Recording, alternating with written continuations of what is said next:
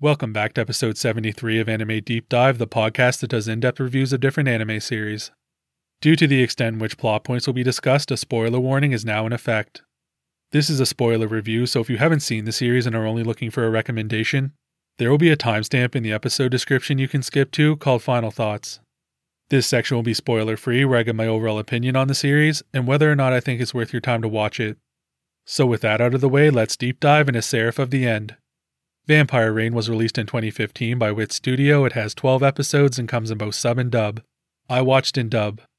The story starts as a virus unleashed upon humanity infects everyone over the age of 13, allowing creatures previously living in secret to emerge. Vampires take control and begin kidnapping human children with a promise to provide for all who sustain them by donating blood.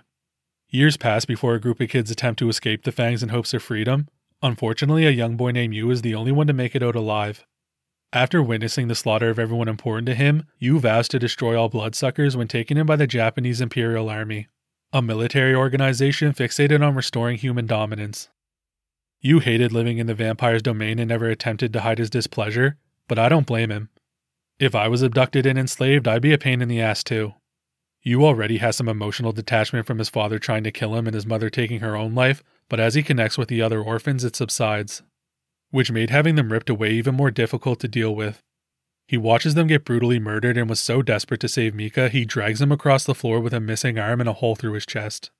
He was most likely in shock and didn't want to abandon the guy, but getting him outside wasn't going to fix those wounds. But that feeling of helplessness and not wanting to lose anyone again drives you to get stronger. Humans can make contracts with demons to increase their power, and I get you will do anything to eradicate the fangs, but this obsession blinds him. Running straight at a demon after being told not to was stupid, and I don't understand why he wanted Shinawa's cursed scythe or the demon axe.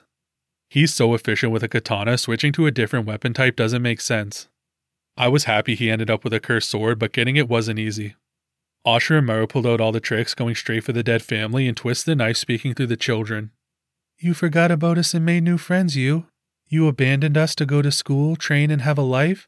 If it's not true, then stay with us forever." That's one hell of a guilt trip. The first friend Yu makes after losing everyone is Yoichi. He wants to join the army and take revenge on vampires for killing his sister. With how similar their stories are, I was surprised by Yu's advice that Yoichi not seek vengeance. Then we see it's his way of protecting him, assuming he'll only be a liability on the battlefield. Yoichi does come off as a pushover, but had some stones tackling the escaped vampire in the classroom. I just don't think one act of bravery warrants someone being placed in the military. He's put on the extermination unit with no experience when you trained for years to get the same opportunity. Choosing the bow as his curse gear was smart. It's not only good to have a ranged option on the team, but if we're honest, Yoichi would get killed instantly on the front lines with a sword.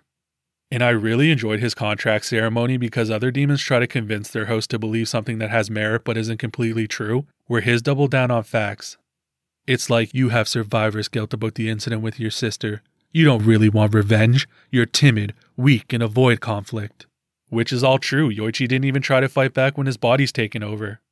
And when he does get the chance to take control, it's immediately ruined by him crying and running into Yu's arms. Shinawa was Yu's overseer during his suspension. She loved putting him in awkward situations and did it in a way to keep herself entertained. Like mocking his score before showing it to the entire class, or scooping up Yoichi forcing Yu to partner with Shiho during the teamwork exercise. Then there's my personal favorite, not telling him fighting would extend his suspension until right before getting socked in the mouth. Which is only one of the many times he's smacked around. Yu's sucker punched by bullies, gets knocked unconscious when Yoichi gave him a hug, he's blasted into the safety fence by Shinawa, Guren's always punching him, and Shiho marks his face during their first encounter. Speaking of, who punches someone after bumping into them? Shiho's short temper and attitude is worse than Yu's, but at least he has a strong rival. It's not like Yoichi was going to fill that role. Shiho's motivation is to find a cure for the apocalypse virus because it's infected his younger sister, and he joins the military for better access to medical care. When it came to his contract ceremony, the demon's manipulation reminded me of Jun and Yahiro from Guilty Crown. An older sibling having hidden resentment about taking care of the sick younger sibling and not being able to acknowledge it. I did find it funny for all his talk Shiho had to cheat against Guren's demon. Yoichi's high stability kept him safe, Yu does well facing it, then there's Shiho whining about his heart and using a desk to stay upright. Shiho does come out with some nice curse gear though. I love his dual blades, but I don't see the point of having them attached by a wire. He never used it in combat, the most he did was pull a sword back by yanking on the cord.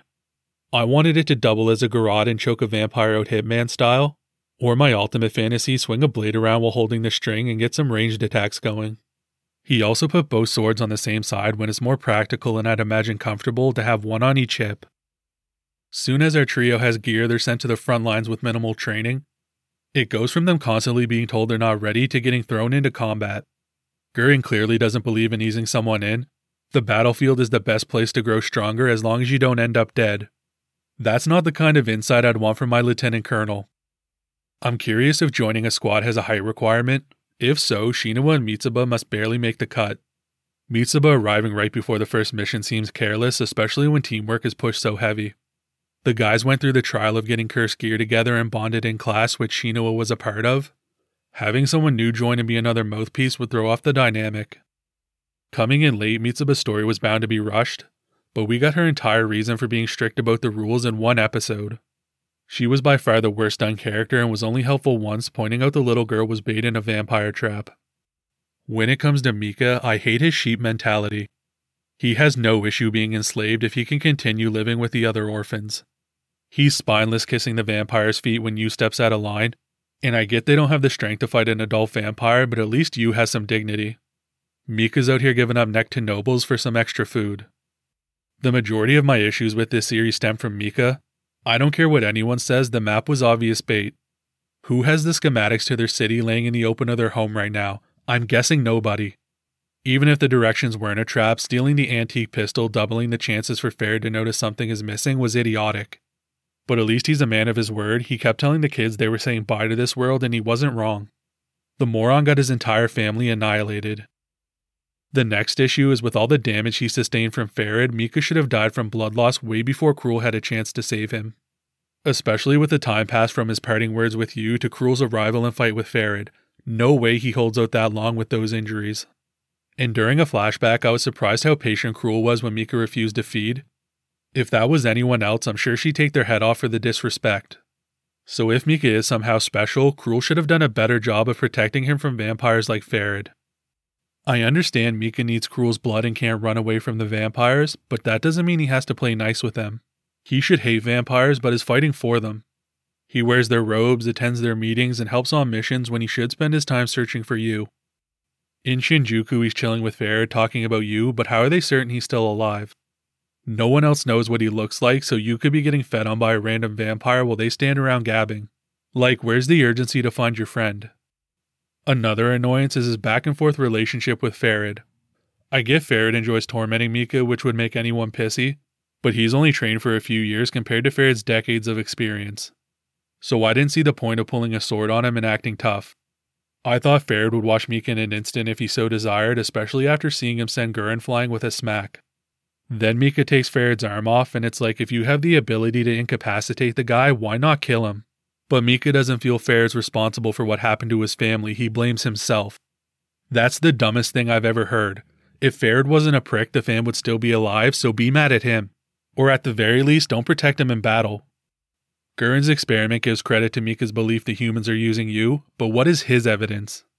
If it's simply information he received from the vampires, why would he believe them? They killed his family and told him the virus would infect anyone who went to the outside world when that's clearly a lie. I just don't understand why he puts his trust in them or why he cooperates with the vampires. My only confusion not related to Mika is Sheena was made head of the extermination unit by Gurren. At first she was shaping up to be a good leader and I was surprised she was able to reel Yu in when they first came across vampires. But then she cowered in fear and collapsed when Crowley let the squad live. After all her bluster and the respect Gurren showed, I thought Shinoa was a seasoned vet, but she's relieved they didn't have to fight. Then Demon Yu went for Crowley first when he's feeding on Shinoa and she was the one to bring him back to human form. I thought this explained why Gurren put such an emphasis on bonding and why Shinoa is chosen to lead the team, so she could control Yu. I assumed Shinoa was in on everything, but it turns out she had no idea. Which again left me baffled, wondering if Gurren has a master plan or if he's just lucky things turned out this way. Getting to the action, once free of the vampires, Yu wasted no time becoming a badass. Running up the first monster, slicing through its middle, and landing with his face reflected on his blade while blood rained down was awesome. And with only 4 years of training, dodging the vampire's attacks in the classroom, taking off an arm and cutting her midsection without a cursed weapon was impressive. The only thing he could have done better is when the vampire was pushing him towards the window, he should have fell back and rolled using the momentum to kick her off the balcony. But what I loved about this fight is having the escaped vampire tear through the school shows even when alone and in a weakened state, these creatures are no joke. I mean, Farad was so quick killing the first little girl, I didn't even know what happened. So after witnessing his speed and power, Cruel coming in to slice his arm off and folding him with a spinning head kick let me know why she's queen. I always say don't tell me a character is strong, show me, which is an aspect this series does well, especially for the vampires. Usually when someone's on guard duty and hears a noise they continue on, but the patrol in the sewer actually went down the tunnel to investigate. Showing in addition to being strong, the vampires are intelligent. They're also unapologetically savage. When 2 children were drawing on the street with chalk, a vamp stepped on one's hand when he could have easily avoided it. Yu and Shiho didn't have to wait long to test their curse gear. I found it funny after all the talk of building bonds and relying on others, they're tasked with Yoichi's execution. These Goombas taking on a demon after literally just receiving their weapons is hard enough to believe, but they dodge every arrow and even disarm it. It was also stupid of them to give any advantage away by declaring no harm would be dealt to Yoichi's body. The demon could focus solely on offense with no concern for defense, but still ended up losing. Even quick action pieces like Yu going 2-on-1 against the vampires in the abandoned subway were great, but the ending battle was disappointing. Each side had huge numbers and I wanted an all-out war, but the majority of scenes were swords locked up. The only good part is the reunions. Mika and Yu, Yoichi and the vampire who drank his sister, everyone's back together. And when Yu sprouts the demon wing, it looks like a rotting tree, but I was like, okay, here we go, time to kill some vampires. Then nothing happens. I have to agree with Farad, he didn't do much. A speculation I want to mention is I can't explain why, but I think Akane also survived the attack from Farad. I watched her throat get slit like the others, but I couldn't shake the feeling she wasn't killed. My uncertainty comes from knowing her name where I have no clue who any of the other children are. They all blended together where she stood out in the short time we saw her. I'm probably looking too far into it, I just feel like she's alive. As for the production, when a vampire is killed, the ash particles looked amazing. And I was excited when the story began because the backgrounds were straight out of the 90s. From the plane crashing to the streets covered in fire, it looked awesome. But the characters were very new gen, I wish they were blended to match the environment and had the entire series look vintage. The military uniforms are sick. The green accents match the demon weapons, and a creative choice I like is how every character never has the same pieces. Some days they wear the hat and cloak, other days they don't. The gas station destroyed when Yu transforms into a demon was the only shot this entire season that looked bad, which is very impressive. The opening's music is cool. When I imagine it performed live, I like to envision someone with shutter shades playing an electric keyboard surrounded by smoke, and Cruel doing pirouettes on blood feathers while the vocals come in with the "I don't want nobody to get killed" is horrifying. The intro is another shining example of why not to watch openings because of spoilers. Mika's grown, so you know he's alive. I assumed he didn't die, but where he's only brought back in the 3rd episode's ending, it would have been cool just as you forgot about him, he's reintroduced. When it comes to the voice acting, anytime I watch a series in dub, I feel the need to explain myself. My desk chair was broken at the time and I was hunched over with no support reading subtitles. I decided to listen in dub and plan to watch in sub for the review, but I had something that's never happened before. I didn't like the sub. Shinawa sounded too light in Japanese, I prefer her dub voice much more, and I recognized the English voice but couldn't place it. Thinking back to previous dubs, I convinced myself it was because Felicia Angel was also Shimiki from Love Tyrant, but the more I listened, I knew that's not where I heard it. Then I was finishing my review for Copcraft and looked up Tilerna's voice actress, and the matching name hit me right away. I felt like an idiot because I watched 2 series so close together where the female leads are voiced by the same person and didn't make the connection. Cruel's voice should have been sinister and threatening in my opinion. Her dub voice actress Monica Rial sounds like a high-pitched child. And her declaration the vampires were going to war wiping out the Japanese Imperial Army is the least intimidating thing ever. When I saw Monica was Cruel's voice actress, my heart sank. I just dissed her a few weeks back in my review of Maid-sama. I'm clearly not a fan of her work. Japanese voice actress Oyuki did a better job with Cruel, but I still wanted a deeper tone. Keeping on deeper tones, you faced Ashura as Black Fog and he sounded like a child. Give him a demonic voice so it's like, "I will lend you my power." Dubs in general have the issue of lacking emotion and line delivery, and Chris Burnett, the voice of Yoichi, is the best example. At one point he said, "Come on, guys, stop fighting." Finally, in episode 4, after Mika saved the little girl from a monster, he says a memory surfaces and it flashed back to him as a child. It sounded like a transition line was read off the script and kept in the final cut. I checked the subversion, it did something similar, but the wording is better. Now let's get into the nitpicks. Gurren finds Yu outside immediately after he escaped the vampire's nest and is like, "There's that child of prophecy we've been waiting on." I think he should have found Yu passed out in the snow after collapsing from exhaustion. Snatching him up right away is too convenient. I get Yu can't fight the bullies or his time away from the military will be prolonged, but he does the guy's errands afterwards, like take the ass whooping like a man and move on. He shouldn't let those clowns inconvenience him further. During the classroom vampire fight, all I could think of is what kind of civilian high school allows students to keep a pistol and katana in their locker. The gun I can easily see being snuck in, but the sword couldn't be concealed, it's too big to fit in a bag. Shiho gets worked by some vampires and questions if his group's weak without Yu, then he complains after being saved, saying Yu doesn't believe they can protect themselves when he just questioned their strength too, the fake bastard. Mitsuba's cursed gear is a giant bottle opener. I'd be curious to see what drew her to that weapon during the selection. And I didn't like how her and Shiho block gunfire, they just held their weapons stationary and not a single bullet passed through. The sole issue I have with the vampire's weapons is swords requiring blood like Crowley's are cool, but they have the drawback of being attached. Spikes busting through the knuckles is awesome, but you can't switch hands quickly if needed. Helicopters are destroyed by soldiers with bows and arrows. The girls explain it's enchanted gear, but I call bullshit on those dinky things bringing down a chopper. Humans would yell out while attacking, giving away their position. Yu did it, and so did the redhead chick with gauntlets. Ferret even said he'd be dead if Gurren kept his mouth shut when Shinya fired the blue tigers at him. Mika wastes so much time telling you to trust him, he could have given a full explanation which might prompt you to run off with him.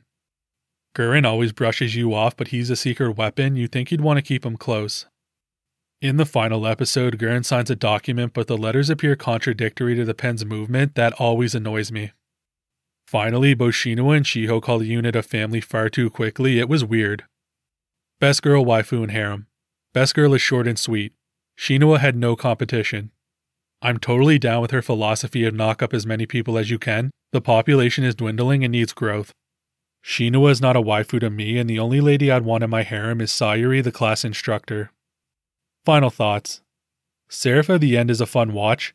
It shifts quickly from the first half of here's the world, train for survival, to the second half which is all out war. The action is sparse but definitely a highlight, and the animation is consistent throughout. I would recommend this series to anyone looking for a kill-all vampire story. Alright, that's going to be it for this week's review. Hope to catch you in the next one. Bye.